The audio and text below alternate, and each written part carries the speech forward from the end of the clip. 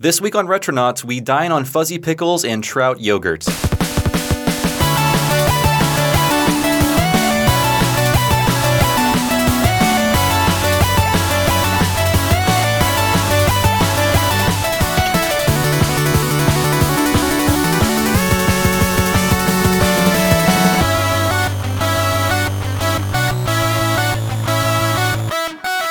Hello, everybody. This is your host, Bob Mackey, for a brand new episode of Retronauts, and today's topic is EarthBound. Finally, I've been biding my time, but after 3 years of doing this podcast independently, it's time to talk about EarthBound, and I have a great group. Let's talk about who's here today. First, across the table from me, first-time guest on Retronauts, Andrew Goldfarb. Hello, Andrew. Andrew, where do you come from? I'm currently at IGN. IGN. And Andrew's a lot like me in that he started in games journalism, then he left for a publisher, and then he came crawling back. Yep. I don't know if you're anything like me. I was like, I'm better at this other thing, so I just want to do this again, you know. Who else is here today? Michael Grimm. And it's Michael's first time on the podcast. And Michael, where might people know you from? I'm generally on Laser Time podcast every now and then. Yeah. And do you have a workplace you might want to mention, or is that top secret? Work at Wikia. Okay, cool. Yeah. Technically, Grimm is a former one-upper. That's true. True. He was, I'm guessing, an intern. I was, yeah. Okay, yeah. Newsy intern preview. I'm guessing, were interns paid back then, or were they not paid? Funny story. Do I owe you money? I believe I worked for 6 months and did not get paid during that time, but then because payroll was messed up, so I got 6 months of pay at the end of 6 months. That sounds like games journalism. It's pretty great. I didn't get paid for 5 weeks when I started at 1UP, and that's kind of normal. Who else is here while we're throwing people under the bus today? It's Ray Barnholt. And Ray, we know who you are. Yeah. Anything in the works right now? Anything we need to know about? No. But you still sell Scroll magazine, which is great. Yeah. Yes, Yeah. Everyone reads Scroll.vg. Again, today we're talking about EarthBound, and it's another one of those Retronauts where we're returning to an old topic. The last time we talked about EarthBound was in 2009, and the circumstances behind that episode did not make for a great episode. Yes, Ray, I'm judging an episode I was not on, but you were on. I was on it? I don't remember. Yes, you were. I re-listened to it. It is the episode that happened right after there were massive layoffs at 1UP. Okay. Maybe 60% of the company was gotten rid of. Right out of me. Yeah, exactly. Those were dark days for everyone, and you can kind of tell based on the lack of enthusiasm. I don't blame anyone for being unenthusiastic after watching all their friends leave and wondering like what's going to happen to me next. But this is independent. No one's getting fired after this, so don't worry. No one was fired before this, so we're going to talk about a great game. And what I want to talk about really is maybe you're an outsider. It's possible you've never played EarthBound. That's cool, but people are just nuts about this game. I mean, just the cult status is what elevated it to what it is today, which I think is kind of universally beloved. There was this weird little oddball underdog, but now I think people understand like, oh no, this is really great, and we were kind of weird and maybe we didn't know quite what it was at the time. So before we get started, I do like to talk about the origins of the subject at hand. So I did an episode about the first game, Mother, and I should mention EarthBound in Japan is called Mother, and EarthBound, the SNES one we got, is actually Mother 2. So that might clear up some things you might be confused about if we keep saying Mother and you're like, what are they talking about? So the first Mother game came out for the Famicom in 1989, and like I said, I did an entire episode about this for Retronauts Micro about a year ago. I don't want to talk about it too much here because I covered it in about 12 minutes, but essentially it is sort of like a dry run for EarthBound. Have you guys played EarthBound Zero, EarthBound Beginnings, or Mother? There are many names for this, but it is available on the Wii U Virtual Console. Bafflingly, yes. Nintendo did translate it. They held onto that translation, and they released it, was like 24 years later, I guess. I've said my piece about it. Do you guys have any thoughts about the first Mother game? It definitely does feel like a rough draft for EarthBound. I mean, I've never finished it, but I've played through the first couple towns, and it's like even Nintendo's design obviously inspired what NES became, and you can kind of see it in everybody, but it lacks the heart, I feel like, is my experience with it. It definitely has like a little bit of the kind of general thematic similarities you would expect, but I don't know. For me, it just doesn't grip me. Yeah, it has a lot of the same music, a lot of the same ideas. EarthBound or Mother 2 does feel like a remake compared to what came before. Michael, did you have any thoughts about this? I only really played around with an emulator, but didn't get very far. Nah, I don't blame you. It's the main problem with the game is just random encounters, and I played it maybe in late 90s or whatever, whenever that first leaked fan translation came out. Actually, the leaked Nintendo translation came out in the late 90s, and I played through it. And I went back to it. I was like, I can't be that bad. And like every 3 steps, random battle, every 3 steps. It is so wearying. It wears you down, Ray. Have you played any of this at all? Yeah, or? I was on top of EarthBound because I was so hyped for the original game when it first showed up in like Nintendo Power when they were gonna release it. They had like 2 screenshots in Nintendo Power, and it's like, oh, this is called EarthBound, and this is going to come out, and it's kind of like a modern-day RPG. And I was like, holy shit. And then that didn't come out for like 4 years. Was that supposed to come out in maybe 91? Yeah. Yeah, and it already looked pretty primitive, even by 1989 standards. Michael, sorry, do you have something else you wanted to say? Oh, I just want to say, I think it says a lot that people are so passionate about this game, and nobody really seems to care about the original one at all. I did play the translation. I did kind of enjoy it. I mean, I think you do need a more open mind if you go back to it from EarthBound. You really do. Yeah. Like, I think it is sort of like one of those difficult RPGs like Dragon Quest II that is a little hard to get into and a little punishing, but it still is fun. And I recommend you buy this online just to show Nintendo we like Mother games. We want you to bring us more, and then download an emulator and a ROM and play with the Easy Patch. It's called the Easy Ring. Look it up. Yeah. It cuts down enemy encounters, gives you more experience, more health. It makes the game. It lets you see the content and gives you a more modern day adjusted RPG. I have been meaning to try that. Me too, yeah. Like I think it's the only tolerable way to play through Mother 1. If you want to know more about this game, please listen to that episode I recorded about it a year ago. It's just called EarthBound Beginnings. You can find it on our feed.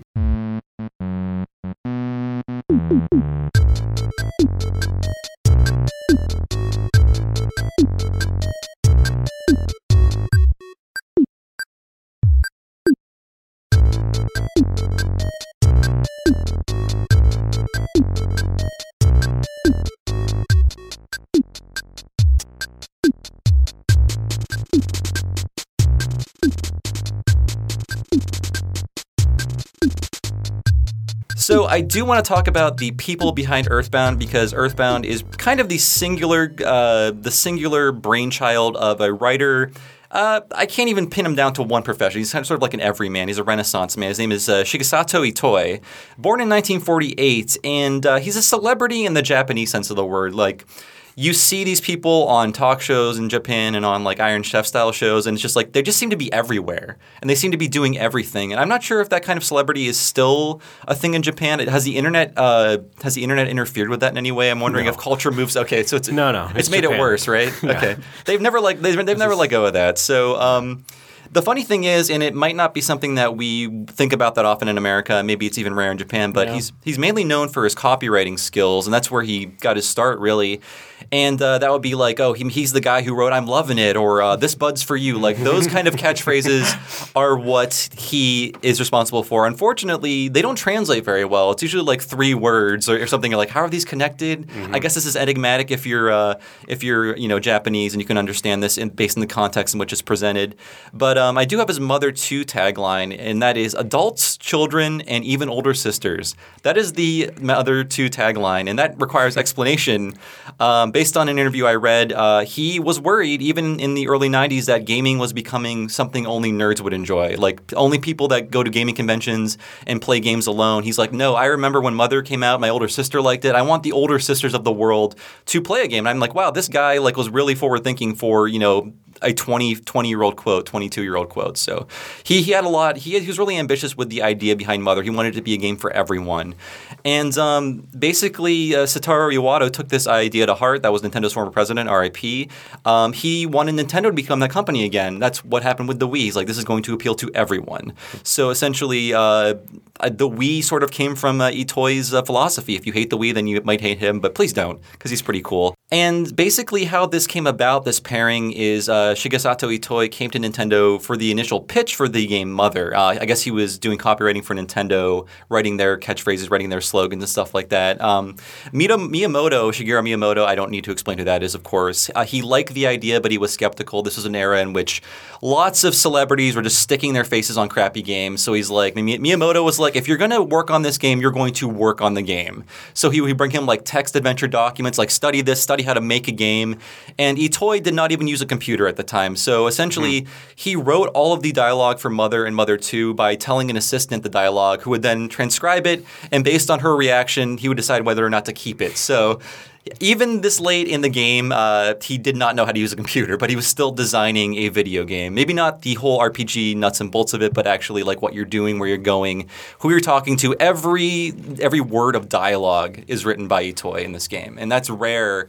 That's rare to have a writer come in and be the sole driving force of a game. I can't think of anything else. Can anyone else think of any other?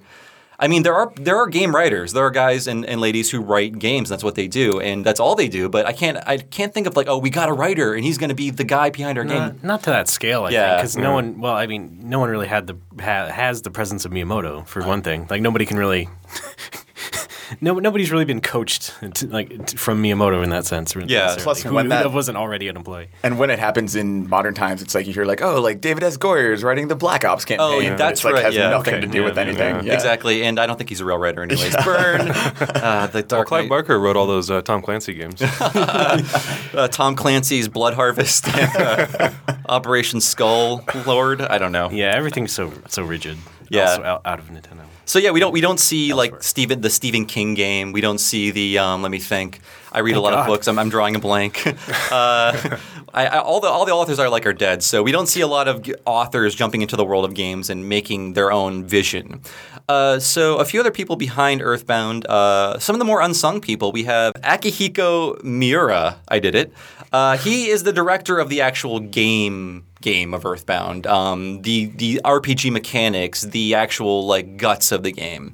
Itoi is formerly listed as director. I think Maria is listed as like game planner or head planner, whatever weird Japanese title they use for something like that. He's not the most story director, but he does appear to have gone on to have worked for the successor to Ape. Ape is the developer for EarthBound, and that became Creatures Incorporated. If you want to know what that is, listen to our Pokemon episode. It's one of the many tentacles of the Pokemon octopus that's strangling the world. Other games he's worked on include Pokemon Trading Card Game, Pokemon Coliseum, Pokemon XD. Again, I think everyone who worked at Ape eventually just worked on Pokemon games. So there is a Pokemon connection from EarthBound. Yeah, and some of those are the good RPG spin-offs, too. Exactly. The Trading Card Game was kind of good. I like that first one. I did like that first one. And we have some great musicians on this game, and we're going to have an entire like side discussion about the music with clips and all kinds of good stuff, so stay tuned for that. But we have Hirokazu Hip Tanaka, of course. We talk a lot about him on this show. He, of course, wrote music for great Nintendo games like Metroid, Kid Icarus, Dr. Mario, Super Mario Land. He joined Nintendo in 1980, and I believe is he president of Creatures Inc. now? God, I keep forgetting, but he is part of the whole Pokemon machine now, I think. I'm pretty sure he is. And he is kind of one of the two guys responsible for just the great EarthBound soundtrack, along with Keiichi Suzuki, who is basically a Japanese rocker who doesn't do a lot of game soundtracks. I believe he did some movie soundtracks like Tokyo Godfathers, which is a great movie. Mm-hmm. But he's mainly known for his work in the Japanese band The Moonriders. And I think that's what makes EarthBound soundtrack so unique, because we have a video game music guy, but who does a lot of other stuff, and we have a rock and roll guy just coming in and making this kind of sound we haven't heard before. These don't sound like SNES instruments. They don't sound like any other game on the SNES. In fact, we're going to learn why. They involved a lot of stealing, but it was honest stealing, of course.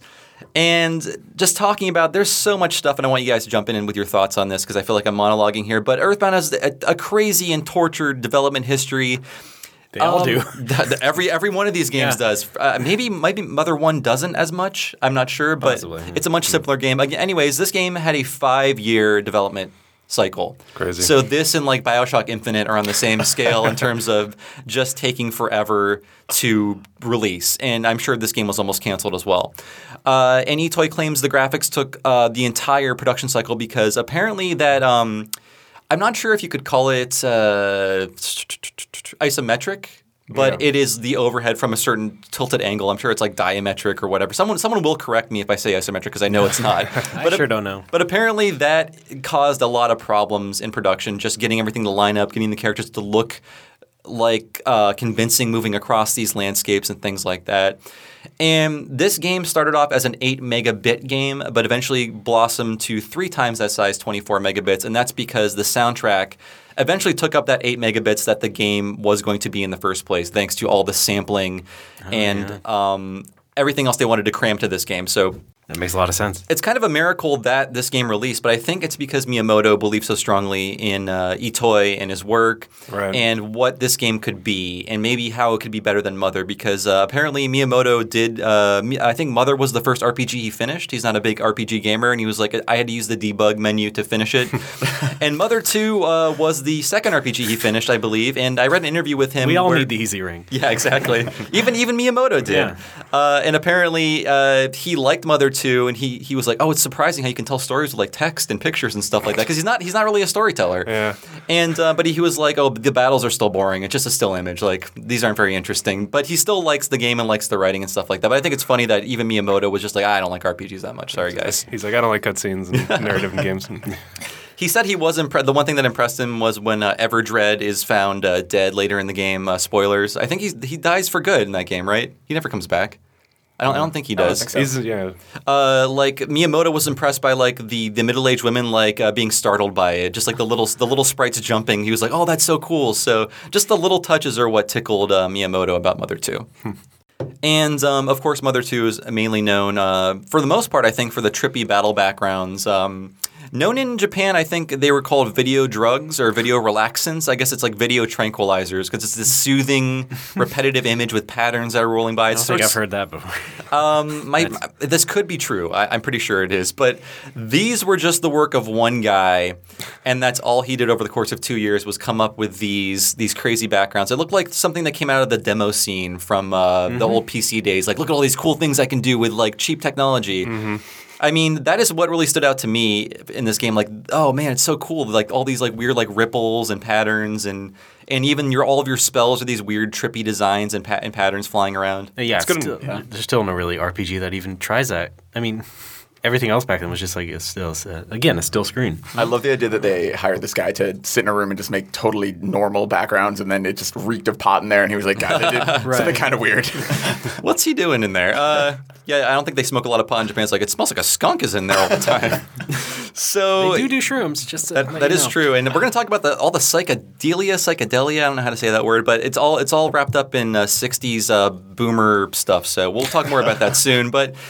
Itoi at first wanted Mother 2 to take place in outer space, but decided against it. And the reason why EarthBound, it all takes place kind of to scale. Like, the town is not this icon you jump into and then it expands into, like, something you walk through. He did not like the iconography of RPGs. He wanted it to just all be to scale, all be represented as you're walking through. And I think that really makes the game and the journey feel bigger. Because it's like, I've got to take a bus to another town. I have to go through this tunnel. It does feel like you're taking a big journey as a child, even going from town to town. Like the fact that you get caught in a traffic jam and can't go to the next town. Exactly, like, yeah. Right. Yeah. All the mundanity is great, and I'm glad he decided to make it all to scale. I love RPGs that do that, and very few do. Like Dragon Quest VIII does that, but there are still like loading screens. Sorry, right? Yeah, no, I remember that. That point is like one of the things I brought up a lot with Final Fantasy X. It's like, no, there's no real world map. You just walk to the next place. Is that something that you didn't like, or something that you did like? No, I liked it. No, I'm saying you brought that up. Never mind. Okay, yeah. They we don't need a world map. I kind of miss them in some cases, though. Yeah. So Mother 2's battle system, which we know is the odometer that rolls backwards and forwards depending on what's happening in the battle. It was originally going to be a pachinko machine where the little tiny balls would represent your remaining health. They tried to get this to work, but it just took up so much of the screen, and they were trying to move around so many sprites at once that they were like, we need another way to do this. But I think the pachinko thing is too Japanese for a game that really feels like it's trying to portray non-Japanese stuff. Like, I don't think there's a representation of Japan in Mother or Mother 2. Yeah, I don't think so. It's just very much devoted to like what's happening outside of Japan. Yeah, it's very Americana, which is ironic for someone who had never been to America. Yeah, exactly. And I like how we'll talk about this later, but I like how this is just like the post-war Japanese children being informed about America through media, through music, like their view of America from like a Japan that's being rebuilt. That's what I think a lot of Mother comes from. Mm-hmm. And of course, Itoi, born in 1948, born not long after the war ended, not long after Hiroshima was bombed. So he was living in that world. And Satoru Iwata, again, R.I.P., he was EarthBound's main programmer. He entered the production in the 5th year. And bringing in the ringer. Exactly. And he said, if we do this the way you're doing it, it's going to take 2 more years. If we do this the way I want to do it, it'll take 6 months. It actually took him a year. It took him 6 months to reprogram everything from scratch, and then it took another 6 years to iron out all the bugs. But all the parts were there for him to work with. All the graphics were there, all the information about how battles work and things like that. But it took him to basically get the game working, get the game out the door after 5 years of production. And a lot happened between 1989 and 1994 in terms of video games. It's crazy. I mean, you guys are familiar with like just how Iwata was just helicoptered in and dropped off like the nemesis in Resident Evil to like just fix problems. It's amazing. Like after he died, we learned so much about him that was kind of in there. But after he died, there was a reason to collect this and to celebrate him as a human being. So, yeah, just really interesting. Were you guys aware of all these production difficulties with EarthBound? Had you any idea that it was? I mean, it doesn't look like a complicated game on the surface at all. I mean, in fact, it was bashed at the time like this is too simple. These graphics are ugly. I and remember bland. that was a lot of the reception at the time when it came out. This doesn't look that good. Yeah, and I mean, technically, maybe you're right, but you're wrong from a design point because it looks great. Yeah, right. Pretty wrong. It's aged incredibly well.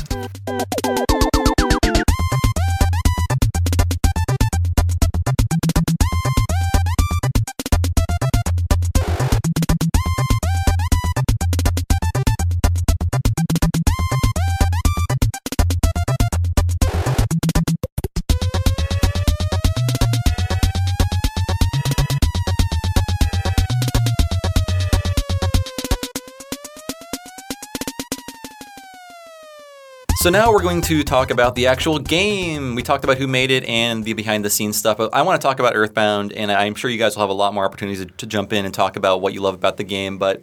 So this game was released in Japan, I believe, in August of '94. It released here in America in June 5th, '95. I got it opening day. That was much later in June, I remember. But again, it was like whenever the ship shows up, whenever the truck shows up, whenever the plane lands in your part of the country, that's when your game comes out. There were no universal rollouts. When I reserved this game, it was basically they wrote my name on a Post-it note and stuck it behind the counter with my phone number. There was no ticketing system, even in the mid-'90s. Dave's Game Hut was closed that day. And EarthBound kind of rubbed a lot of people. EarthBound rubbed a lot of people the wrong way because of its marketing campaign. This was the era of like kids' cartoons today might be a little better, but our cartoons were a lot grosser. I mean, this is the era of Ren and Stimpy and Rocko's Modern Life and all the gross out cartoons, and Nintendo was really embracing that kind of attitude, and their marketing campaign was essentially, in quotes, "This game stinks." Mm-hmm. And all the magazines of that era for a few months would have these inserts with the enemies. There was like Mondo Mole and Master Belch, and you would scratch them; it would smell like feed or puke or whatever. I don't know. It just smelled like chemicals for the most part, but it made sure. There was a pizza one that was okay. Oh, was the pizza one part of the ad, or was it just so, okay? Yeah. That might have been the only good one, but with the way magazines were. Put in bags back then, and I think they might still be now, but just like you would open the bag, it would be like opening like a sarin gas bomb, and all these horrible fumes would come out. Like, oh my god! I don't remember that. Yeah, I remember that. I mean, I wasn't turned off by it. I'm like, this is fine, but I was interested in this game to begin with. Did you guys encounter these stinky ads when you were reading magazines back then? What did you think of it? I mean, I don't know if you were like on the EarthBound train as early as I was. Did this get you interested in the game, or did you know about the game? It was weird because I was aware of it. Like, I remember all those ads. I remember smelling them and being weirded out by them, but I didn't play the game for years after that. Like, I didn't play it until a few years after it was out because I just didn't buy that many games. So it was this, and that one was in a big box and just like weirded out my parents because it looked expensive, I think. Yeah. So it was funny. How many games are in that box, son? Yeah, exactly. But it's just funny because I do vividly remember I had one of those tacked to my wall because I thought it was so funny that I opened a magazine. There was a thing that smelled like mustard or whatever it was. That was just so bizarre. Yeah.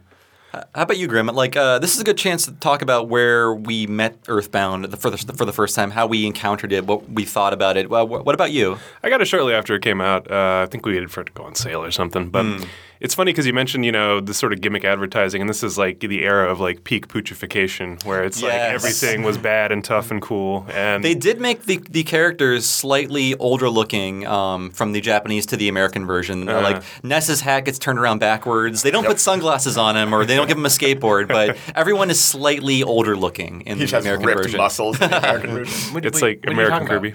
What's that? American version. What are you talking Of about? Mother 2. No, I mean, what? Like in the ads. I'm talking about the clay models are different between the Japanese Mother 2 and the American Mother 2. Not the actual graphics in the game, but how they're represented in the guide and in like promotional material and stuff like that. Trying to think about. Yeah, oh, sorry, Grimm, continue. He's just got a little more definition as abs now. He's benching, But no, it's just one of those games, and I think, I think the idea of it being a modern day game was such a huge selling point to me as a kid. For me too, yeah. I was playing like Seventh Saga and stuff at the time, and everything was just like fantasy, or sci-fi in Chrono Trigger's case, and that was basically your two options. You picked sci-fi or you picked fantasy, and then this other game was like, hey, it takes place in modern day, and you're a regular kid, and you hit stuff with a baseball bat, and I was like, that sounds awesome. It's about time. I can't do that now. I'll get in trouble. The idea of relating to a character was so foreign to me. Like I played that game and I was like, oh, like I'm used to being like the kid in a green hat and holding a sword and having a shield, and like the idea of like walking through a town and going to an arcade, like totally. It had never even occurred to me that a video game could do that. To be honest, yeah. Me too. How about you, Ray? Like, where did you hear about EarthBound? How early did you play it? Like, were you excited about it initially? I don't. I may have said this in 2009 or something, but it's okay. I got the game for my birthday because my birthday's in June. But then my mom accidentally got me Earthworm Jim from Toys R Us, even though I already had that. So I found this out by sneaking a peek in the car when she got the game before it was all wrapped and stuff. And I had to tell her that. So thank God this mistake was corrected, and I got EarthBound.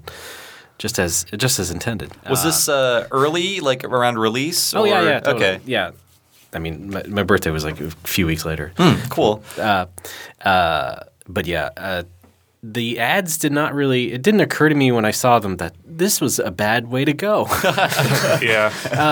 But now it's like, geez, what are you doing? Like Nintendo is – they had such a classically bad time marketing RPGs, and it's so ridiculous. They did, really. And I think they had a lot of Sega envy at the time. They're like, Sega, I mean, they eventually won that console war with Donkey Kong Country, but they were trying to be like, we want to be in your face like Sega, but it was so tone deaf. Like, Sega was being rowdy with their rowdy games. Right. Even Sonic was a cute thing, but he was kind of like edgy. But with Yoshi's Island, the cutest, fuzziest, most colorful game ever, the commercial was a guy eating until he explodes. Yeah, sorry, go ahead. All that Play It Loud stuff was a great idea up until these cute games started rolling in. It's like, oh yeah, now we have to make an ad where Kirby's in a police lineup and he has stubble on him. Okay. We need to Rostify Kirby by about 10%.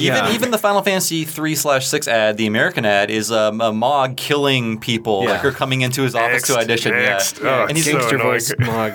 He's a big cigar chomping like gang boss. And so that totally ruined EarthBound's potential, basically. Yeah, for sure. And as for me, please fast forward. I've told this is like EarthBound story number 457 for me. But basically, I'll repeat myself because some of you are new to the show. But this is the one thing I can kind of be a hipster about, as can maybe like 100,000 other people. Because I was so Nintendo Power was propaganda, of course. Yep. But their RPG Watch, was it called RPG Watch or Epic Center? Epic Center, thank you. They did 2 months of EarthBound coverage, going over everything, and it's like you said, Grimm. The modern dayness of it really was like making me super excited. Like, oh my gosh, I love RPGs, but I'm also a 12-year-old kid going on 13, like this main character. I want to go on an adventure. I'm a white suburbanite like this kid. Like, it appealed to me in every way. It was total like wish fulfillment, even though it was a game made for little Japanese kids, and actually not little Japanese kids, but like Japanese families, and older sisters too. But as a little white kid, I was like, oh man, I want to go on a fun adventure. So I did reserve this game in the crude old way you reserve games, the Post-it note system, of course.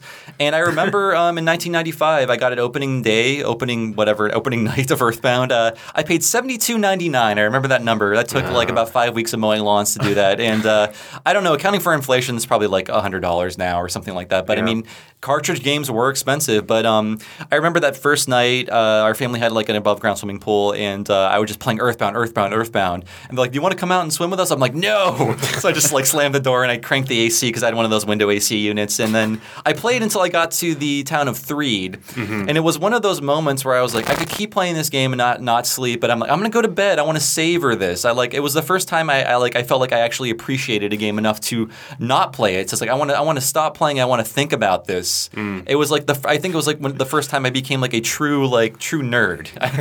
And from then it was hopeless. Thank you, EarthBound. So you had the reverse of Bart Simpson's situation where you're just writing Mill EarthBound on the camera. Exactly. And I was truly the queen of summer. So EarthBound has a very Dragon Quest style setup. It's not surprising given that's what it's kind of based on in terms of how it plays. This great nebulous evil. I'm going to say Gigas. It could be Gygas.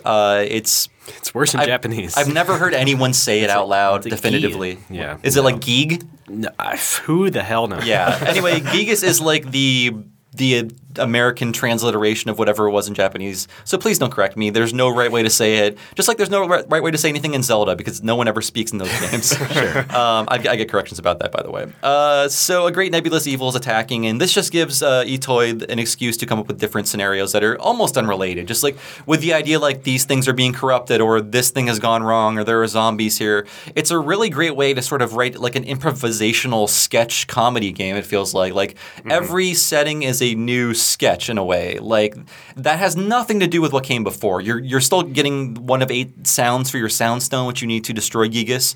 But again, everything is so related. In one scenario, you are fighting the street gang and then fighting the cops, and this is pre-Occupy Wall Street. So what is EarthBound teaching our children? But one of the enemies overzealous cop. Yes, exactly.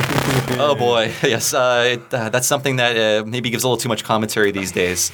So yeah, and go ahead, Ray. I think that's an important point because this game was so inspired by like American movies and stuff like that, and you have that sort of story progression, which is sort of like a road movie in a way.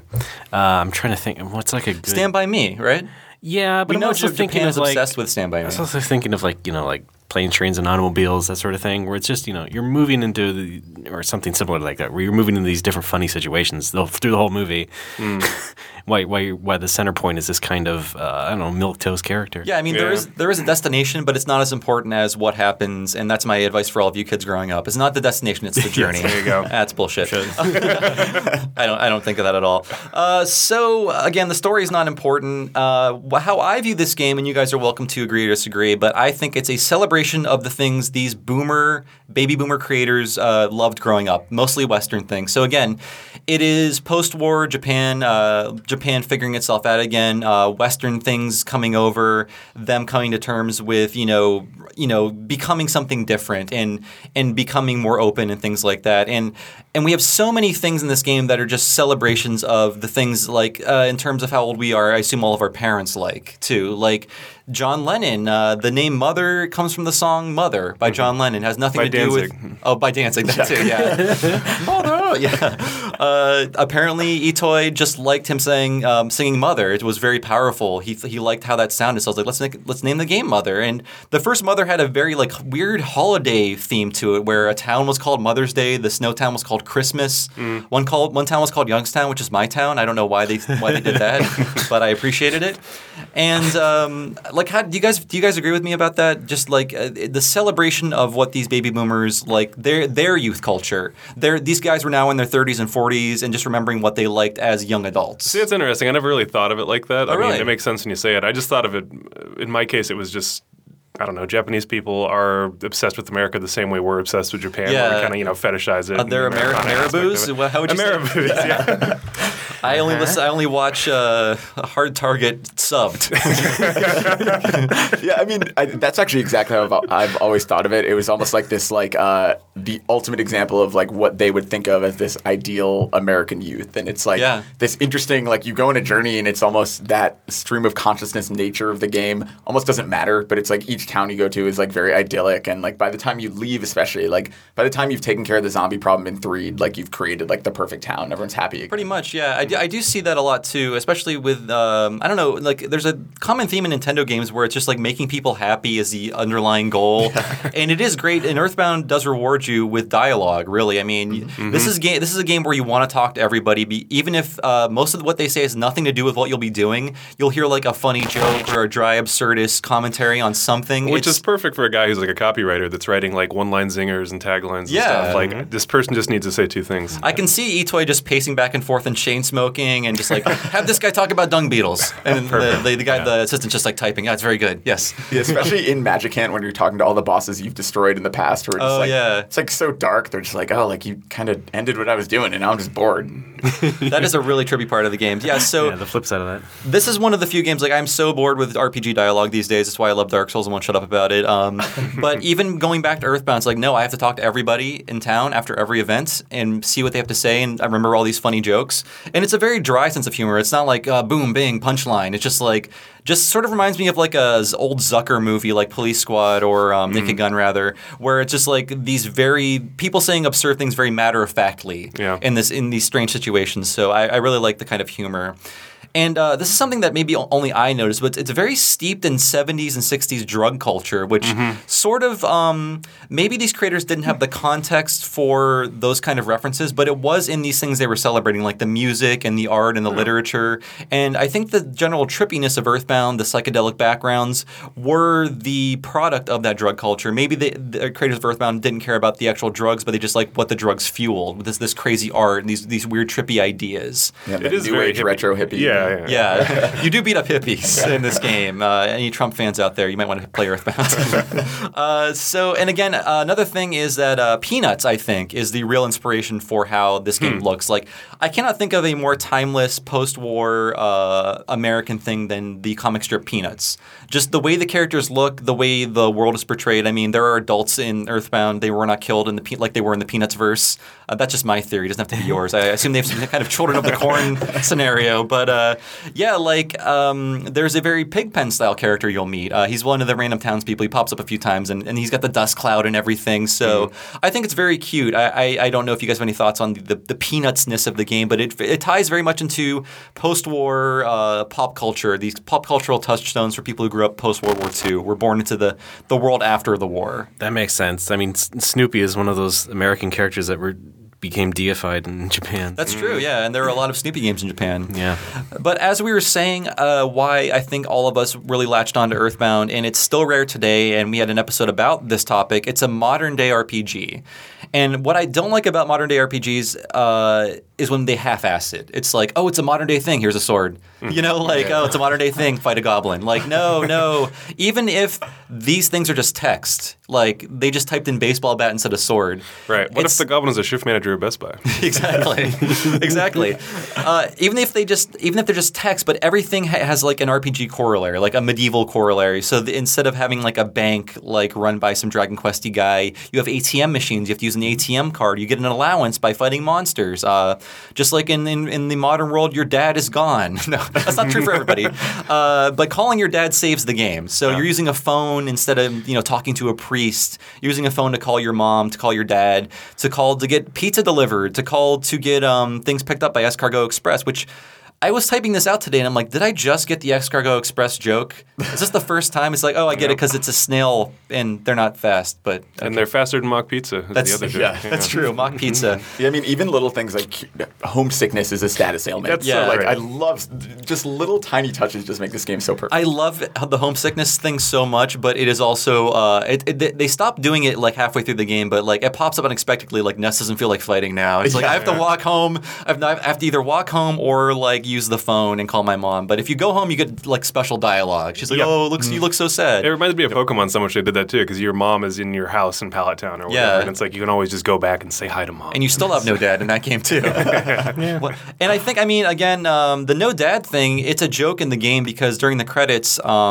every character gets their own like little credits. Like they have the sprite and the name under them, and like Ness's dad is the ringing phone. And I think this is just the salaryman lifestyle that became like commonplace in Japan after the war. And I think Itoi's dad was always gone. And I think that is what the current generation is sort of rebelling against in a way. I'm reading a lot about like Japanese youth are no longer, they don't want these kind of entrenched cultural ideas anymore, like the salaryman, like working yourself to death and things like that. Really? That's not fun? They don't want to? You get to smoke a lot of cigarettes, I guess. and drink a lot, but yeah. Maybe that's why the battles are going to be pachinko. Yes. But you also get to feel no love, and some people want that. So again, no fanciful modes of transport. Okay, you do get a UFO eventually, but you travel by bus, you travel by bike, which again comes in the Pokemon games. It's very mundane. This game is all about depicting the mundane, but in this way you could never wrangle with it in your child life. Like I can't actually. I was such a sheltered suburban kid. Like getting on a bus was a scary idea for me. Like, where's the bus going? I don't know. Right. But like, I could imagine myself like walking around, like just exploring neighborhoods and like finding things and like meeting friends. And that's what appealed the most to me because I could project myself onto these characters. And I feel like it hit me at the exact right time. I was the exact right age. I was the ages of the characters, and they came from the same suburban kind of world that I did. I don't know if you guys kind of grew up in the suburbs as well as I did, or like I did, or is that true or no? Or yeah, for me, suburbs. Yeah, I grew up in the mountains, but I was, I played this game and it's like, oh, the church across the street. Maybe a magic bee will be down there and I can start my adventure. He never showed up. Not so much for me. Yeah.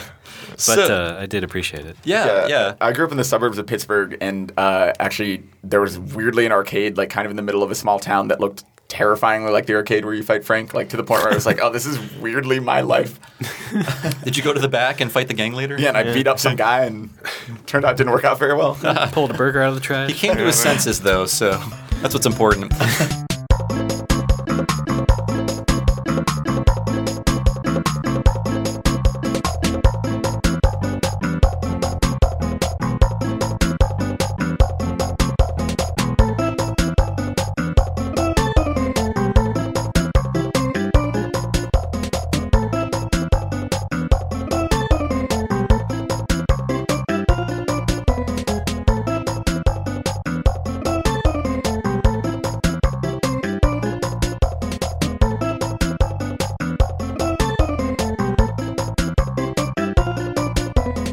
So I want to talk about the battle system. We talked about it briefly, but it's very Dragon Questy, but it's gussied up a bit.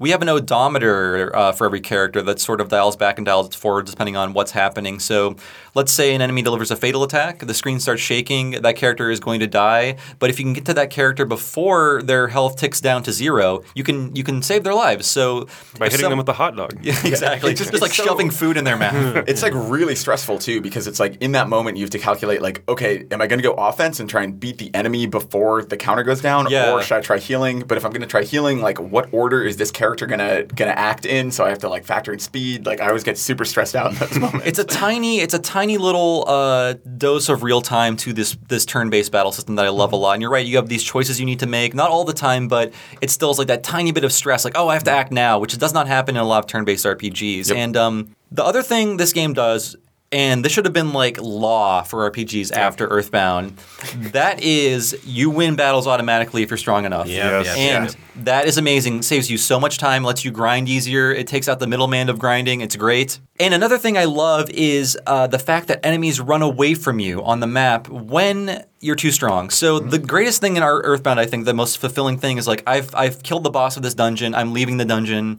Everything is running from me. Mm-hmm. I'm just going to destroy all of them and get even more experience. Like, it is so fulfilling. And I don't know why no other RPG has done this. It baffles me. Like, this was 1994 in Japan. No one is doing this. If they are, I totally missed it. But like every time it doesn't happen in an RPG, I'm like, oh, I have to fight all these level 1 slimes, and I'm level 50. Yep. Leave me alone. Yeah. What I like is the fact that you can just you run up behind them and you get more of a sneak attack on them. Am I right? That's true. Yeah. Okay, if you run up behind them, you get the green swirl, and if they get you, you get the red swirl, and the So because of that, like I still do that instinctively with any other RPG that has non-random battles. Like I'll play Dragon Quest VIII and just try and sneak up on them from behind all the time, even though that's not really part of the game. I'm trained to do that too. I'm just like, this has to work, right? This will help me in some way, and maybe it does in some games. But have you guys been disappointed in other RPGs just because like this idea is there? Why is no one else using it? It's not copyrighted. There's no patent on this good idea. Like it just makes so much sense. I'm sorry, I'm talking for everybody. Let me know what you think about this idea. No, I mean I totally agree. I'm excited about EarthBound. If you couldn't tell, I find myself in RPGs doing the same thing. I'm like, annoyed when I'm level like 75 revisiting a dungeon fighting level 1 enemies. And it's weird because like I traditionally don't like first-person battle systems. Like I want to see my character a lot of the time, but I feel like in this game it works really well because of the odometer, I think. Like the fact that you're not seeing sprites for your characters, but you do have sort of this representation of what's happening. I think for me, the weird thing with the kind of the overworld stuff is I'm also surprised people haven't taken just the easy visual cue of green, red, or just kind of the standard blue. Because even just in terms of coming up behind enemies, like there are a couple like Persona does that a little bit where you get like the first strike if you come up behind them. Yeah, that's the other game I do it instinctively in.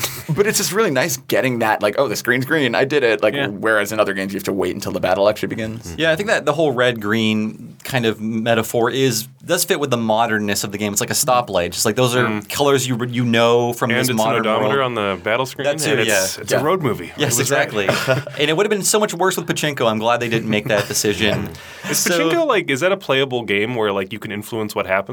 I think you can actually adjust not so much when the balls are fed into the machine. Isn't that correct? Yeah, you can modify the force of how of the balls being shot out, but like after that, you don't have much control. Yeah, just watching it make its path and hoping it lands wherever it's supposed to. I've only played it in the Yakuza games, and I still don't get it. Like, okay, now why is there a slot machine happening now? Like, I don't get this. It's funny, like, not to get too far ahead, but you can tell that he liked that idea because of the rhythm-based stuff you see in Mother 3 later. He clearly liked having some degree of influence on what's happening. And I think this is a huge step over Mother 1, not just because of that odometer, but because you also get those great visuals. And we'll talk about music soon, but you get so much music in these battles. Yeah. That's another thing that I think all RPGs should do. I think Tales does a pretty good job. The Tales of series at least has like 4 or 5 battle songs that change. But EarthBound has, I don't know, maybe like 20, 24 different battle themes depending on the kind of enemy, depending on where you are in the game. You're never going to hear the same battle theme too much. And it's like they recognize these common RPG problems so early, but no one else is. Like I can't stand when an RPG, a 60-hour RPG like Bravely Default, for instance, they have the battle theme and they have the boss theme and maybe the final battle theme. It's like, no, I want more music. You can take the other music away and give me more battle themes. I'm going to be spending half of the game in battle. It's also sound effects. The funny thing with EarthBound is you can blindfold me and I know exactly what's happening in those battles because you know the distinctive when you get a smash hit or you know like when there's a mortal damage or anything like that. Like you can identify what's happening so easily. And they're very satisfying sound effects. Like when you get like a brutal hit and just all the different noises the enemies make too. Like each of their attacks is like a distinct sound effect. That even if you're not seeing animation, you can kind of imagine what's happening or like what they're doing. Even items. You're entranced by the Winamp visualizer in the back. Exactly. It really whips the llama's ass, apparently. So we'll be back after this commercial break and talking about all of the great music in EarthBound.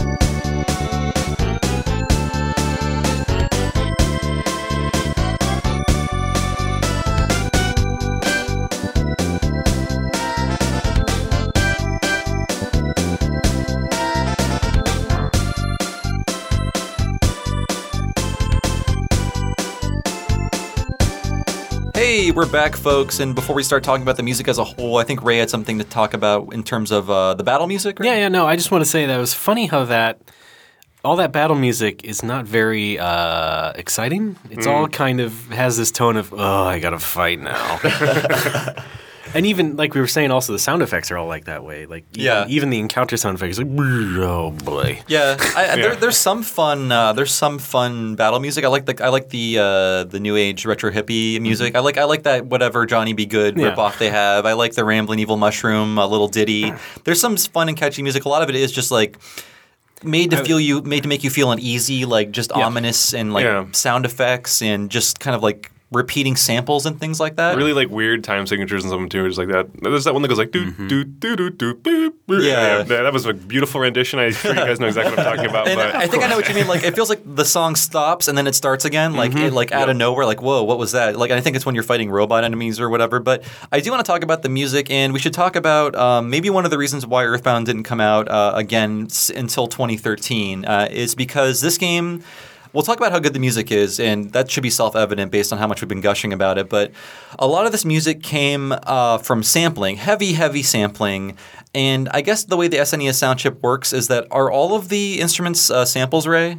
In terms of, I don't think so. I thought there was like a library I'm not the super expert. Okay, I assumed there was a library of samples, but then you could also build your own. You know, you can also build them into the game itself. But this game, I mean, I can say that the Super NES is better with that sort of digital sampling. They could not do this on the Genesis. As much as we make fun of the Genesis, they could not have done this on the Genesis. But this game relied entirely on samples to build its unique soundscape. Again, nothing sounds like this on the Super Nintendo. Even when it's not dipping into 60s music and 70s music, even when it's creating its own thing, it's like, I've never heard these instruments before on a Super Nintendo. Like, it's crazy. So these composers, Hip Tanaka and Keiichi Suzuki, they borrowed a lot from existing songs. So I'm going to play a few clips for you guys. These are all online. I'll link to this article. It's from EarthBound Central, I think Clyde Mandelin's old EarthBound website. But he's listed, like, here are all the ways that EarthBound, in some ways subtly, in some ways explicitly, samples from old music. And maybe, I know Grimm's a big music head, as they call them. That's correct, Ed. Maybe he can tell us about like sampling and stuff after we listen to a few. I'm just curious as to what the legality is, what the loopholes are and stuff like that. Yeah. So first we have Moonside's music. We're going to hear a little bit of this and just to hear what it sounds like.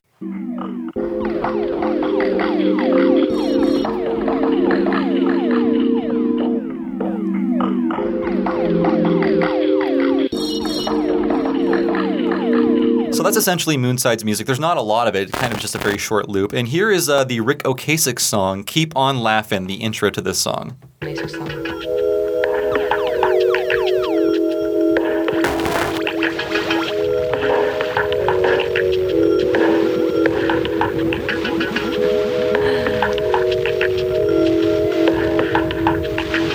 So as you can see, they were not very shy about like, oh, I like this. I like how this sounds. This would be good for this level of this game. This would be good for this scene of this game.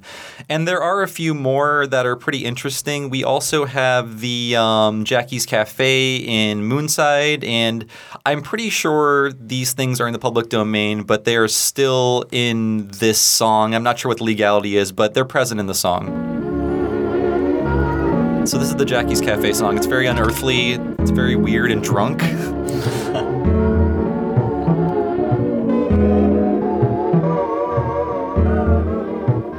So even if you're not thinking about sampling, you probably picked out a few of what was happening. One is incredibly obvious, and that's this song. We should all know it as True and Honest Americans.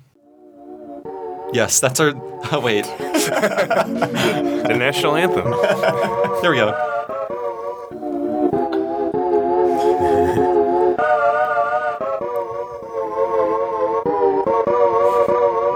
So that is just that song isolated. I don't think you can get in trouble for ripping off the national anthem, and then another song is mixed into that. So Jackie's Cafe is meant to evoke a very like old American-y like kind of feeling, and that's why this song's included as well.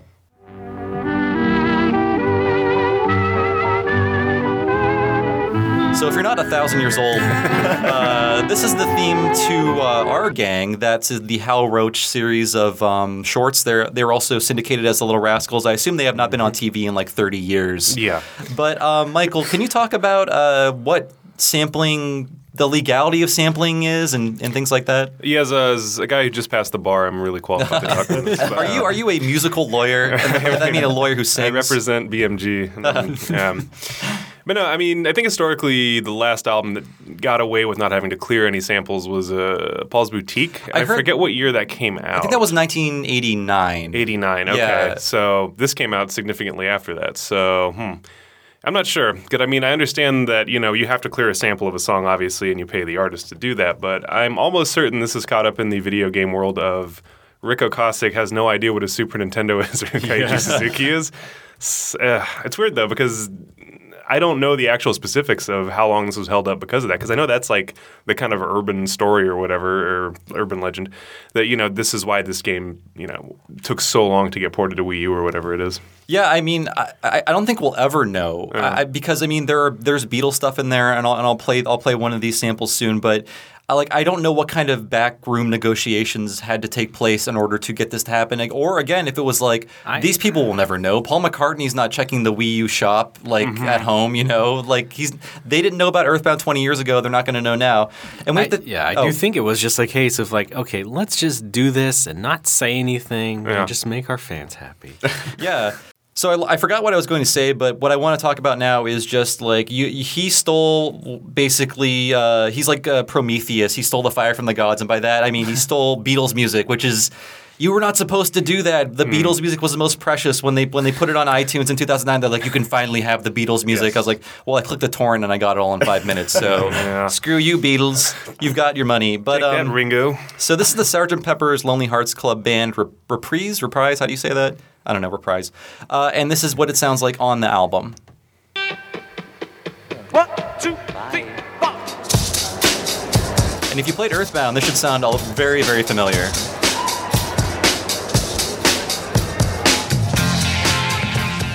So here is the EarthBound version of it.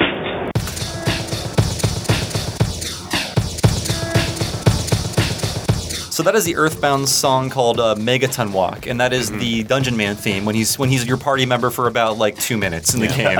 But again, it is I don't think they were considering it ballsy to do this. I think they're just we like this song, we want to have something that sounds like this in the game. But I consider this incredibly ballsy, just in terms of just how protective the Beatles were of their music and still are. It's if you want to license a Beatles track, you need to pay out the nose. You need $500,000 if you want the original track in your show or movie. I feel if this ever would come up legally, they would just do the Vanilla Ice defense where he's their song goes da da da da da da, my song goes da da da da da da. Did you hear that? I almost wonder if they just didn't think about it, right? I wonder if it's just a bunch of guys in Japan in a room who were oh, this sounds cool, and it just kind of got pushed through. Hip Tanaka is number one, I'm sure, Beatles fan in all of the video game industry, basically. Especially, the Japanese loved him for sure, and I think Hip Tanaka was just a guy who absorbed all sorts of music, and that's why really he's so much, I think, much more interesting than Koji Kondo or somebody, because he just expanded, the breadth of everything he did. Yeah, and so of course he's going to pluck from the Beatles. Yeah. And Suzuki as well. And just like Hanna-Barbera cartoons, I think the history of early video games is built on plagiarism. Terminator and RoboCop and all those movies that just became video games without permission. Hideo Kojima would not have a career if not for plagiarism. That nobody brings up. They just think it's cute. But I mean, if these are all actionable things, I assume if a movie studio wanted to be okay, we need to get money for Metal Gear. You stole a lot from us, what characters look like. And over time, they've changed what the characters look like to, he can't be Richard Crenna anymore. Yeah. He's got to be this new character. A Solid Snake can't be Kyle Reese. I think he's designed to look like. I mean, it is not, and I don't think it was insidious. I don't think it was yes, let's rip off this idea. It was excitable creators who have a different idea of IP and a different idea of what the sharing of ideas means, because we're all we're all American capitalists, industrialists, individualists, but maybe they have a different philosophy in terms of art and commerce and things like that. That's just my opinion. I know nothing about the Japanese or their culture. Plus, these guys are all whacked out on goofballs. Yes, exactly. So true. And I have one more clip I want to play. Again, stealing from the best, stealing from the Beatles. This is the intro to All You Need Is Love, the French national anthem, of course.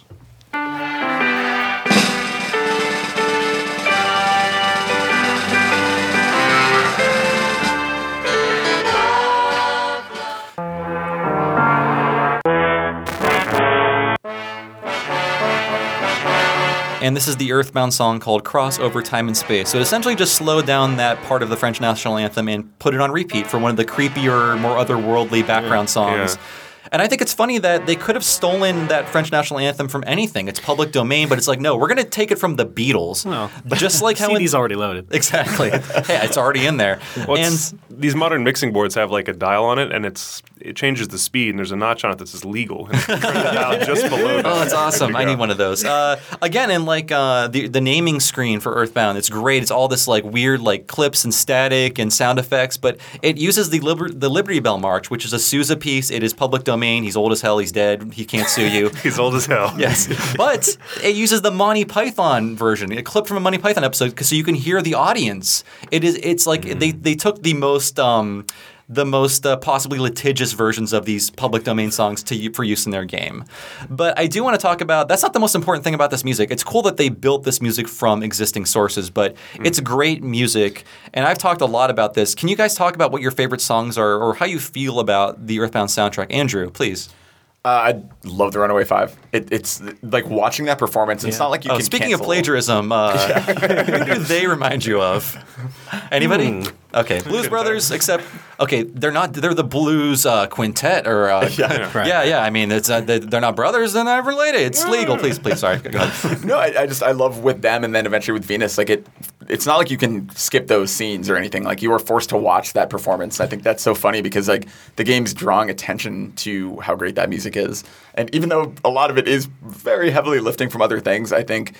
I don't know. I think it's so fun, and it gives personality to that world and to that game in a way that I, again, don't think I got from anything else in the 90s. Mm-hmm. Michael, how about you? How do you feel about the soundtrack as a whole? Yeah, I mean, it's definitely – I think after I sort of got over the gee whiz, a modern-day game like RPG, like that was the other thing when I was a kid that just really – and even now, even more so now, to be honest. Like the soundtrack it's absolutely amazing. And like the way the music is done, as you mentioned, by traditional composers or, people who do regular music – it's kind of a thing to it where it's like you listen to a lot of game music and it just sounds like tick, tick, tick, tick, tick, tick, but it's like it's tracked out in a way where you can just sort of like look at it in like, GarageBand or whatever and like, oh yeah, that's the music and this, but like there's kind of a lushness to it where it connects together like a song and like regular music. And the way it's not afraid to play around with like really weird time signatures, super kind of psychedelic-y sounding stuff, and it uses it so well to like inspire its mood. And yeah, and I agree. It's not afraid to be dissonant. It's not afraid to not be catchy. It's more concerned with like what kind of feeling will this evoke? I don't care if you're not going to remember the song. Like the intro to the game where you turn on your SNES, it's just all static, and then just you see the UFOs attacking a gas station. This electric guitar starts wailing until it turns into all this distorted nonsense, and then the EarthBound thing comes on the screen with this much more clear theme. Mm-hmm. But yeah, like you said, that guitar thing is grating. It's hard to listen to. I mean, it's cool to hear the shredding, of course, but right. But that theme is much catchier. It's much more soothing. It's much more like, I want to play this game now. And there's so much of like that little touch thing that we sort of mentioned about earlier. Like again, that's the desert part where you're kind of stuck in the traffic jam. Like that song starts with like the sound of like radio feedback of somebody like going through like a radio dial, and that's such a great like little touch. That's an amazing, and it's a very tinny sound too. Just like it's like you can barely hear this radio off in the distance somewhere. It sounds like Morse code, and then it's like you're just in this desert, and there's all these like radio frequencies that are getting caught up. That's a great it's like what is that? I think it's like diegetic sound. It's meant to sound like it's coming from like a source within the world rather than just like it's just like music we're playing for you, Ray, how do you feel about the music of EarthBound? Well, it's funny that some of my favorite tracks are the ones that are lifted from the Beatles. Speaks how good the Beatles were. I mean, I think also like this game might have like informed my appreciation of like electronic, ambient, and experimental music, honestly, because like I think this is like a revelation. It's coming to me like 20 years later. Yeah, but like I do love the more ambient stuff, like some of the battle themes and those ones that we just played, and especially like the lab music from Dr. and Donut's lab. That's good sleep music, honestly. Yeah, I like again the Beatles ripoffs. We didn't play all of the Beatles ripoffs. There's a ton of them. I'll put a link to the ones we listened to and other ones like. But here's the thing: is that what I love about what I don't love about Mother 2, I like about Mother 1, which is the more peppier songs. Wait, what you don't like about Mother 2 is what you like about Mother 1? Right. Like the peppier songs in Mother 2, I don't think shine as much to me as much as the poppier, sort of rockier stuff in the first game that were sort of also, in a way, there's some sort of remixes in the sequel as well. But like the first game was definitely more 8-bit, chiptune-y, meant to be a bit more poppier. It was meant to be really catchy, and they made that great vocal album. Yeah, I say great. That just okay. I don't know if it is great, but I find it just the cheesiest bit of cheese in the cheese world.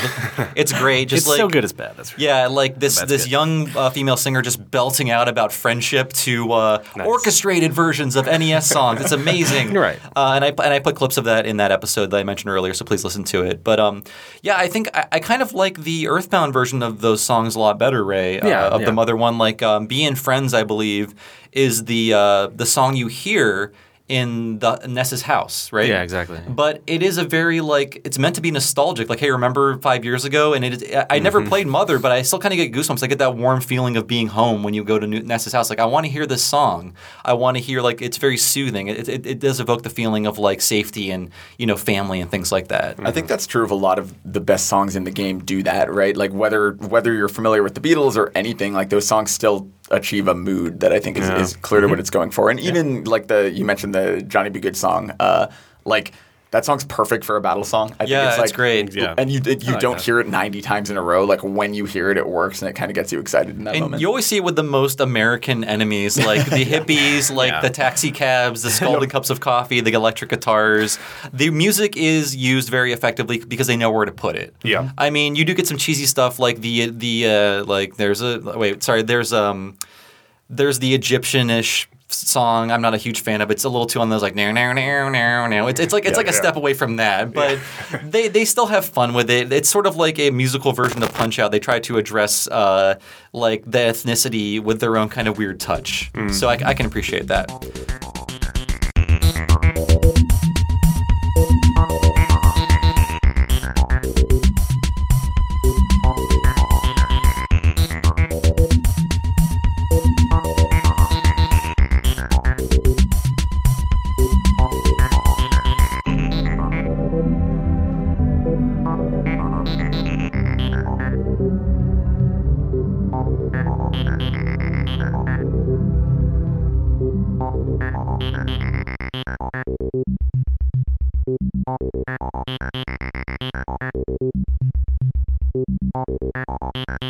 So as we've decided, the music is fantastic.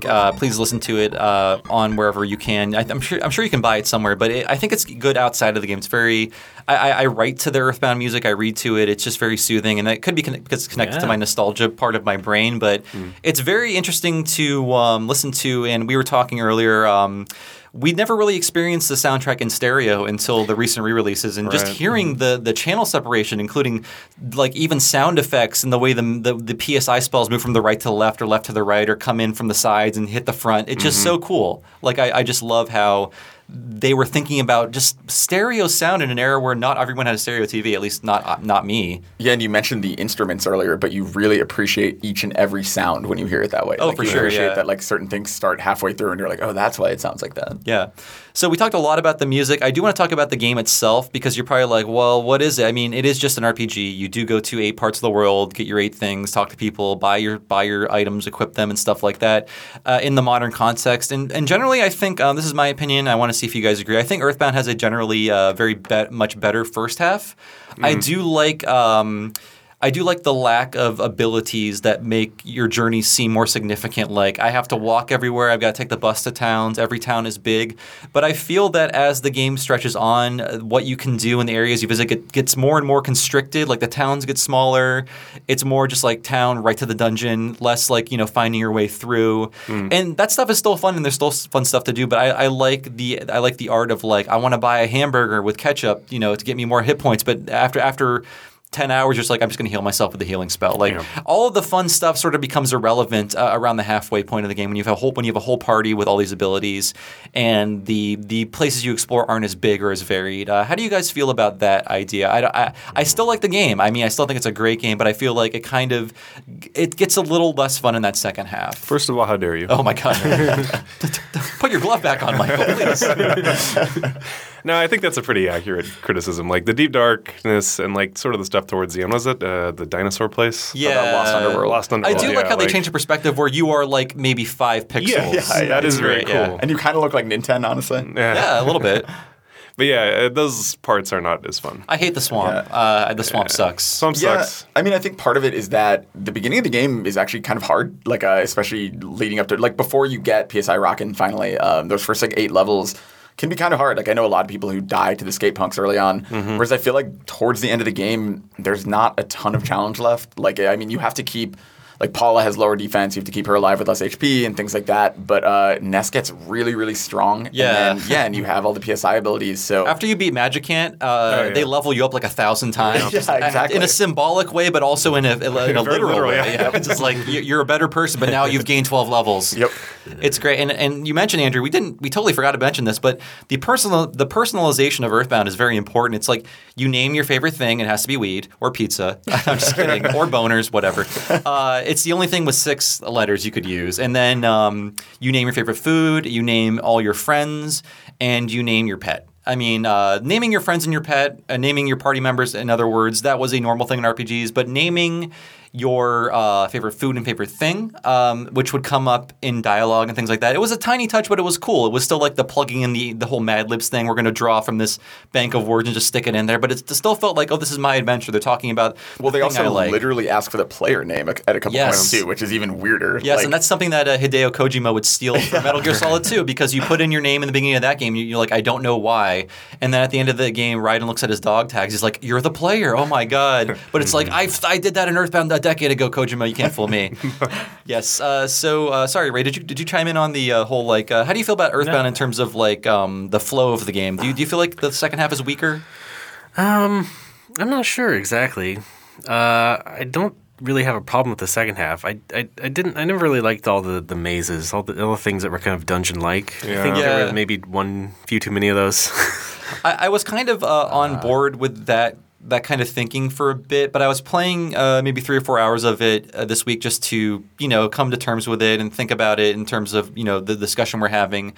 And I was doing the desert maze level, the desert dungeon, and I was getting a little tired of going in circles, but then I got to the exit mouse, which is this fun little thing they put in some dungeons, like, you're probably tired of in this dungeon now. Please use one of my children to help you leave. Please never talk to me and my son again, in other words. Right. And the fact that it came with a guide, I think so many people who I know who are playing it now just find it really obtuse and don't know where to go, especially when it comes to saving Paula. And I think the fact that you always could just pull out that player's guide it came with and check. I think the point of the dungeon, too, is like the game is so colorful and bright and fun, and then you go into this drab brown pit under the earth. It's really pronounced. That's true, yeah. It's not as fun to look at. Speaking of dungeons, though, I think it's really fun. This game is also like an RPG about RPGs in a way. It's very self-reflective. Like Dungeon Man, or I think his name is Brick Road. He's a dungeon designer in the real world. Like he designs real life dungeons, like with enemies in them. And the first dungeon you encounter with him, he's not very sure of himself. He has all these signs put up. It's like most players go to the left first, and then like most players will open this box or whatever. Like he's testing you out, and by the end of the game, he becomes a dungeon, which is horrifying. It's an existential nightmare, but it's just like this is my place in life. I will become a dungeon to fully understand what making a dungeon is like. And I think that's so cool. Just like there's a game designer in this game, and every time you meet him, he is thinking more about like what is the perfect dungeon. And when you go inside of his body, he still has those signs. Like, yes, exactly. He's got the yellow submarine from the Beatles in his body and things like that. So yeah, Dungeon Man's a great idea in this game that I love. And it's funny when you talk about DNA going on to Pokemon. Pokemon has a building in Red and Blue you visit where they're like, I'm the game designer, I'm the creature designer, and you're like talking to the dev team as you're climbing. I also have a problem with Pokemon's dungeons. It's like well, floor shit in already. Ape Incorporated is in Mother 2 or EarthBound, and it's in Foresight, but you can't actually go in. It's just like planning for EarthBound 2 is what the sign says outside. I'm sure it's like planning for Mother 3 in the Japanese version. Yep. One thing I did want to point out is the localization for this game is fantastic. Yes. It was started by Dan Owsen and finished by Marcus Lindblom, who did most of the work on it. And it perfectly captures Itoi's dry absurdity. And I think Nintendo of America knew that communicating his sense of humor was so important to making this game work that they really tried to make this localization matter. There are still typos, there are still weird inconsistencies, but you could not ask for a better localization in 1995. And yes, I'm looking at you, Working Designs. This is much better than what you've done. But that's because instead of just rewriting things arbitrarily or like my idea is better, they thought really hard, like what is the best way to translate this idea into English? And I'm not going to go through all the examples. If you go to the Legends of Localization website, the guy behind it did a comparison for everything, item names, place names, how jokes were changed. And he's making a book based on that hopefully sometime this year. And he did Buy that book. Yes, buy that book. I actually interviewed him on an episode of Retronauts Micro. His name is Clyde Mandolin and his wife Heidi Mandolin. They both do Legends of Localization. But again, this localization is great. I still think it's fun. It's funny. And do you guys are you guys on the same page with me in terms of just how this localization works? Not at all. No. Listen, localization is censorship. That's right, yeah. That's what I learned. It should have been not pencil eraser. It should have been whatever octopus pun would work in English. And that should have been naked in Magic Hand. Exactly, yeah. Ness, I wanted to see that pixelated boy butt. I think it's reading interviews with Marcus Lindblom are really fascinating, and he talks about subtext with like Jeff and Tony and things like that, where like he did want to imply certain things in various parts of the game. Like That's true, yeah. want to have you read more into it than what's on the page. I do like Itoi's way of thinking where it's like, this character's gay. Yeah, he's gay. Yeah. Whatever. And like in Mother 3, there's Duster, and he's like, he has disability. It's like, well, why? It's like, well, people in the real world have disabilities. Why shouldn't a person in a game have one? And I was like, that's really heartwarming and touching. Just like, please be part of my game, person I see every day. Not just like, these are all able-bodied white men who will be in my party. It's like, there's a princess, there's a guy with a limp, there's a kid whose mom died. It's like, it's crazy. I love the way he thinks. Yeah. But EarthBound was reviewed poorly, and this really shows that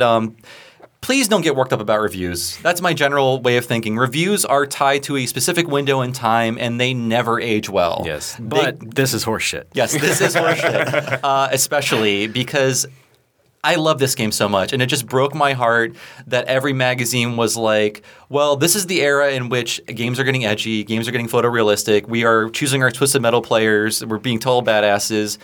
Do I have to play this weird, like, colorful kiddie RPG that looks kind of bland and plain? What are they even doing? This is too silly and weird. It looks like an NES game. Yeah, exactly. Motherfucker, look at it. Yeah. It's not that bad. Jesus. I think they're like, oh, this game is like from the past. Games are just going to be all like hardcore photorealistic violence and pit fighting and things like that. Pit fighting. And again, a review is tied to the cultural expectations of the moment it was written. So you can go back to reviews from 2 years ago, be like, this game has fantastic graphics and it plays great. It's like, well, that game sucked and I hated it, and it's like a 3 out of 10. So people did not like this game. It only took the insane, and I mean that in a loving way because I'm one of these insaniacs. It took the insane cult phenomenon of the EarthBound fandom to bring this game to the light of the public, of the general public. And Andrew, you wanted to talk about this. You said to make sure you bring this up. And what do you think about the EarthBound fans? They seem to be the most well-adjusted video game psychopaths.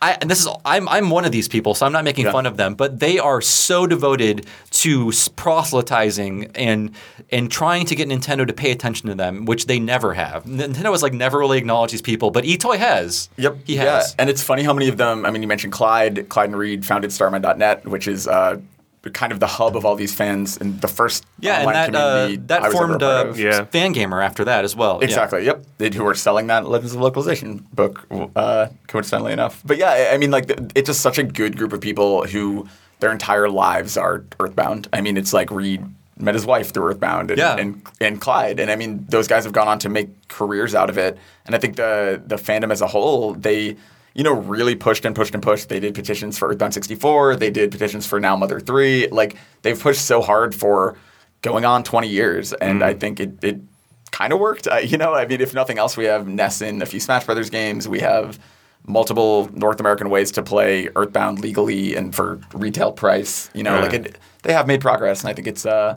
I don't know. I don't think anyone saw that coming even 5 years ago. That idea about pushing for so long, but not being like, I'm going to stand with a samurai sword outside of Noah until they acknowledge me, like that sort of thing. I'm going to find out where your family lives, and I'll tell people if they don't release this game. But it's just like, it's this firm kind of, we just really like this, please.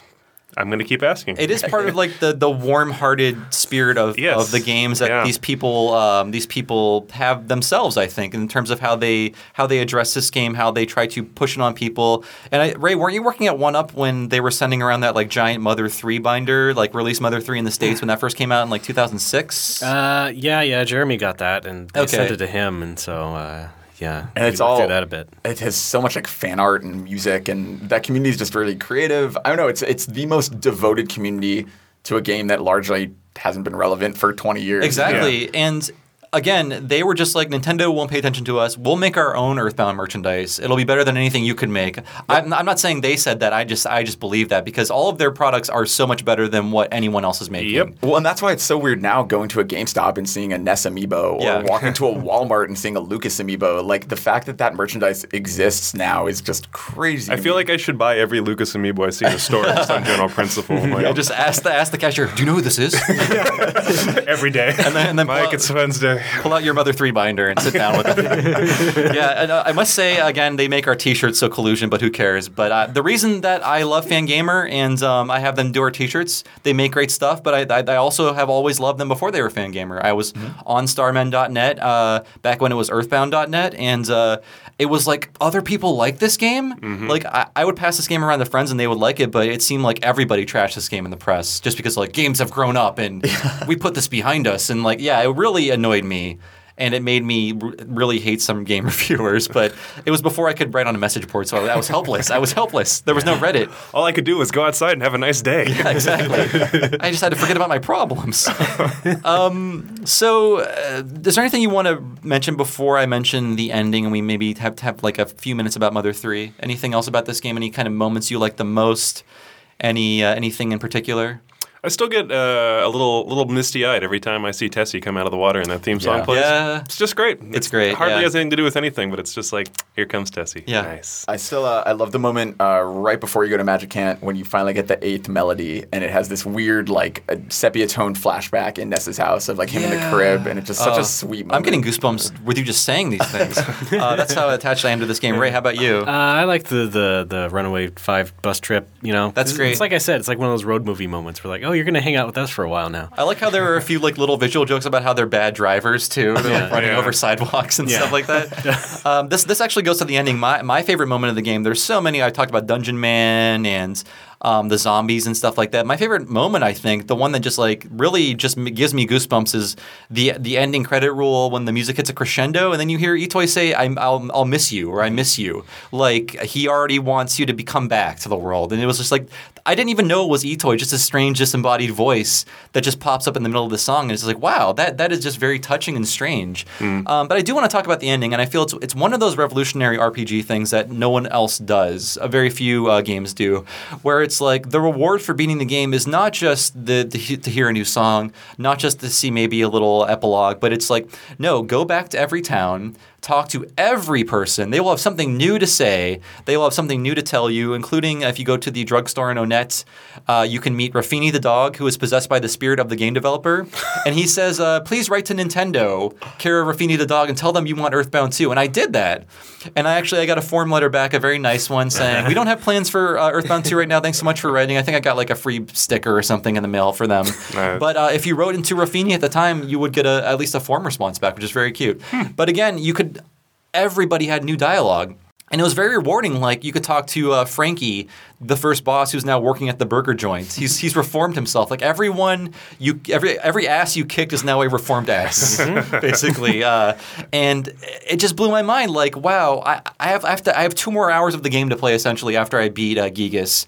And I guess that's another thing we should mention, too. The final battle is kind of stolen from Final Fantasy IV, in which you use this one command a bunch of times to basically end the battle. But it is very now that I know about Lovecraft and what that kind of feeling they're trying to evoke is, it is a very Lovecraftian boss. It's like you don't have the power to comprehend what the attack is. Roll for sanity. Exactly, yeah. And we also have Pokey, who is the annoying neighbor kid who eventually becomes the great evil sidekick. It's such a weird choice, but I love it. And Pokey does come back in Mother 3, which I want to talk about for a few minutes because I do want a Mother 3 episode once I can get more than a couple people who have actually played it.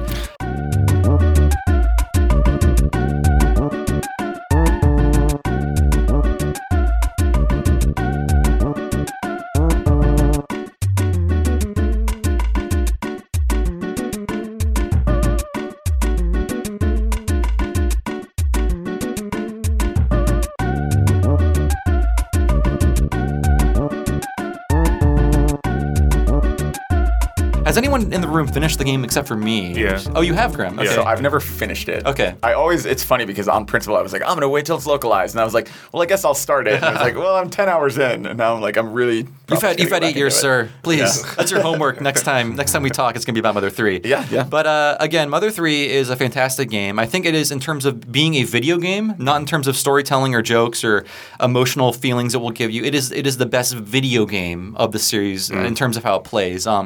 It's strange to me, though, that it has the most focused story. It is about a town more than it is about any characters. And it is a very like Kurt Vonnegut / Hayao Miyazaki story about the corrupting power of capitalism versus nature, in which it's very on the nose. This is not me reading into it with my English degrees. It is super on the nose, and sometimes a little bit of an annoying way. But it's just like, what happens when a gift currency society, or maybe a barter currency economy, what happens when we introduce money, capitalism, television, and it destroys them? It is a very depressing game because as this town becomes quote unquote more civilized, more maybe even more Western, everyone loses their soul. Everyone just becomes a greedy capitalist. And it's like, a much angrier, sadder game than it is. too. Yeah, I think I wish I knew the name of the Japanese novel. It's based on a very dark dystopian Japanese novel. Like Itoi read it and he was like, this is great. I think it's Hungarian. I actually read it like 2 months ago. Oh, wow. Yeah. So The Notebook, The Proof, and The Third Lie. It's like 3 novellas. Yeah, Agata Christoph, I think is her name. Is it? I assume it's much darker than Mother 3. Yes. It's kind of hard to read at times, but wow. Yeah. Yeah, Mother 3 is full of tragedy. It is, but again, it's full of beautiful moments too, and the battle system is great, and I feel like many things, I'm saying this as a former and failed academic, many things can be viewed through a Marxist lens, like Animal Crossing. You can make your jokes about that, how it's like, it shows you how capitalism is like kind of cruel. But this game is a Marxist RPG. It takes a very Marxist perspective, which is something like, when I played this game, I was like, I was not expecting this at all, this message, but I like, this is the only thing I played that does this. It's very strange. Yeah. Technology versus nature and everything there too, where it's just, it's completely unambivalent about how it feels about those things. Yeah, even the logo is like made of wood with like steel corrupting the logo. Yeah, they're incompatible. Like they're two materials that are. I think that's why that's why that was in the logo. But and then Pokey comes back and he runs a megalopolis and it's filled with sad, depressing, horrible people under a fascist pigman state, and you're just like. There it is. It's a fantastic game, and I don't know when this episode will be coming out. Hopefully Nintendo is now desperate enough to actually want to release it in some capacity. When they released one, I mean, that was they have to. I totally agree. I think we'll see it. It's also that weird thing where, like, God, when you talk about the development history of Mother 2, Mother 3 is just as fascinating. Yeah. The saga of EarthBound 64 and where those discs are now is like the white whale of stories I want to tell. For sure, yeah. And it could have even been an SNES game at some point. I heard it started development on the SNES, then moved to the 64 disc drive, and then finally it became a Game Boy Advance game. But the funny thing is, if you look at screenshots from the N64 version, the dialogue is the same. It's telling the same story, but with different parts. And you can recognize, like, obviously Flint is there, and you recognize Boney, areas and the roller coaster and stuff, or the minecart. Yeah. Ray, what do you think about Mother 3? I haven't heard much from you about this game. Are you interested in it, or? Yes, I am interested. Okay, I'm interested in this. I've not really played it much, though. Oh, I totally recommend it, Ray. I'm waiting for all those rumors to come true, and then I'll just be able to buy it for $10. This has to be the year. I hope so. I mean, this could be the Wii U's one game this fall. Maybe. That's the Earthbound fans reprise right there. It has to be this year. Yeah. Please tell me it's this year. And again, we talked about Fangamer, and they're great. And I played through this game as soon as it was released, the fan translation, October of 2008. That's right. And I've been holding off on playing it again until I know it's going to be coming out for Wii U because I do want to play it and buy it. But they released a strategy guide that looks just like the Mother 2 / Earthbound strategy guide in the same style. It's a travelogue. They made clay models for almost every character and enemy. That was the first thing I ever bought from Fangamer, and it came with like a little hand drawing and everything. And I was like, God, this is great. Mine came with I got the Franklin badge because I pre-ordered it. Yeah. So I still have the Franklin badge on my keychain. Never been struck by lightning, folks. So I haven't been able to test it out. But yeah, if you want to play Mother 3, definitely head over to fangamer.net and get that guide. Bob, where do I collect the Fangamer check? Not on the air. Not on the air, please. No, I mean, you don't need a guide to play the game. In fact, the guide wasn't finished until like 4 months after the fan translation came out. But it is like a great companion piece that really like lets you in on the world and the characters and things like that. Because the game is about about how a town changes and there's like 20 characters in the town, and every time you revisit the town, something new is happening. Somebody has done something terrible. The old people are shoved further back into the closet. It's a very depressing game, but I recommend you play it because I think the tagline is like you'll cry. Like this game will make you cry. And your older sister. Yes, and she'll cry too. This Get her in the room, but in a sad way. So yeah, exactly. It's like an onion. So can we recommend this goes without saying, but can we recommend this to people who maybe have never played it ever before? I mean, it is an older style of game, but I think just the sheer variety of the things you're doing can help you rise above some of those lower, grindier moments. Ray, you sound like you're mulling it over. What do you think? No, yeah, that's kind of a loaded question for me. I'm not entirely sure. I think I can't remove myself from being the kid excited about EarthBound like 23 years ago. Yeah, so exactly. It's hard to say. Yeah, and I'm trying to. So I don't know. I don't really know how to put it. I think, yeah, like you said, it's kind of grindy, and maybe some people who go back to it might not like that and get sick of it. But it's in the canon. It's part of that. It's one of those top Super NES RPGs. It's like it's going to be up there with Chrono Trigger and everything else, and I think it's one of those things you shouldn't miss. Yeah, even if you're not sure, I think it's worth it just to see like why does everybody care, you know? Right. Like just right. to figure it out, at least for like novelty's sake. Yeah. Exactly, and like we've touched on, like there have been some modern day-ish RPGs out there, but it's usually like, Megami Tensei type stuff, where it's still like you still have a sword. Yeah, and, you're still fighting. Yeah. You're not fighting cops and hippies and cars and fire hydrants. You're fighting just demons. Yeah, Jack Frost again. Yeah, he's back. And now it's like every third JRPG that comes out is set in Tokyo. It's like, oh, true, yeah, you like the Shibuya 109 building? Here you go again. It's like I'm there. Yeah. So, I think there's something a little bit fresher and see where it actually came from, that sort of style and approach. I think, it's worth going back to. What do you think, Andrew?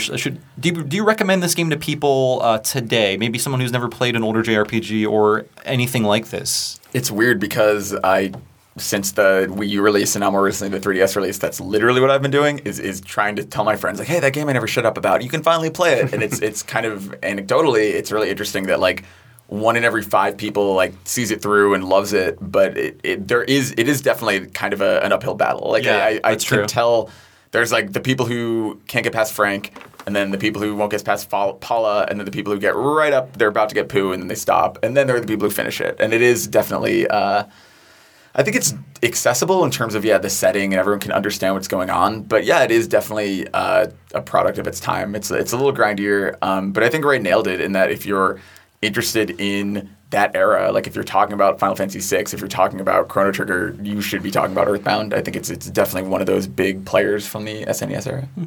Michael, what do you think about recommending EarthBound to people? I think it's tough. My suggestion would be buy it and then maybe watch a Let's Play. Like, it's a game where you could probably cut out some of the combat. That's the ethical way to do things. Right. I think if you're one of those people, and there are some people out there who are like that, it's like, no, I got to play the first one before I play the second one. You don't have to play the first one. Yeah. That's something you maybe again, buy the game, watch a Let's Play, or buy the game, and then do what I did and get the emulated version with the easy patch. And I would even say, not even just you don't have to, don't. Yeah. Like, you should start with Mother 2. If you're that curious, don't play it at all. Jump to Mother 2 and maybe go back to Mother 1 if you want to see like, oh, these where all these songs came from, and this is where this happened. I think Mother 1 is kind of like the Wes Anderson short film that became the full movie. Oh, is that Bottle Rocket? Yeah.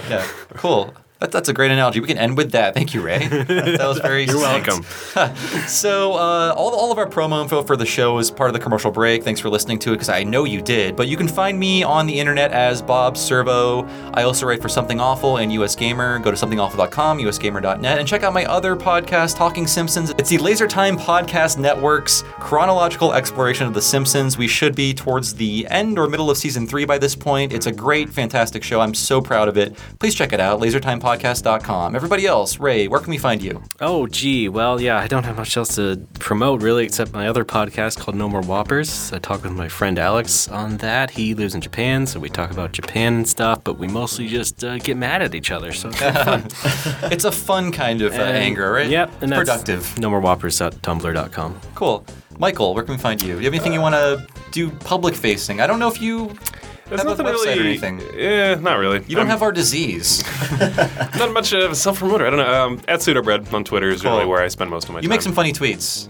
It's a big accolade, thank you. I need more affirmation than just strangers reading my tweets. I need strangers reading everything I do. Yeah. I have problems. Andrew.